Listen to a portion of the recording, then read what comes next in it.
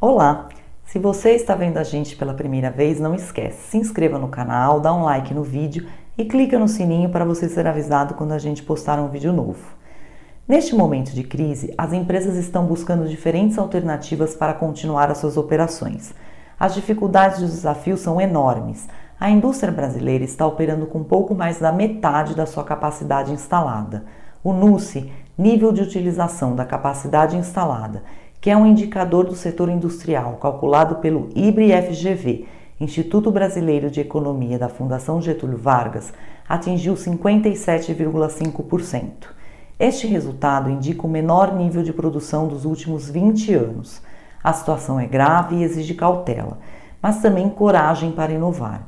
É preciso pensar em novos caminhos e possibilidades. E é aí que a tecnologia tem um papel essencial para gerar outras oportunidades de negócios. A tão falada transformação digital é um exemplo claro.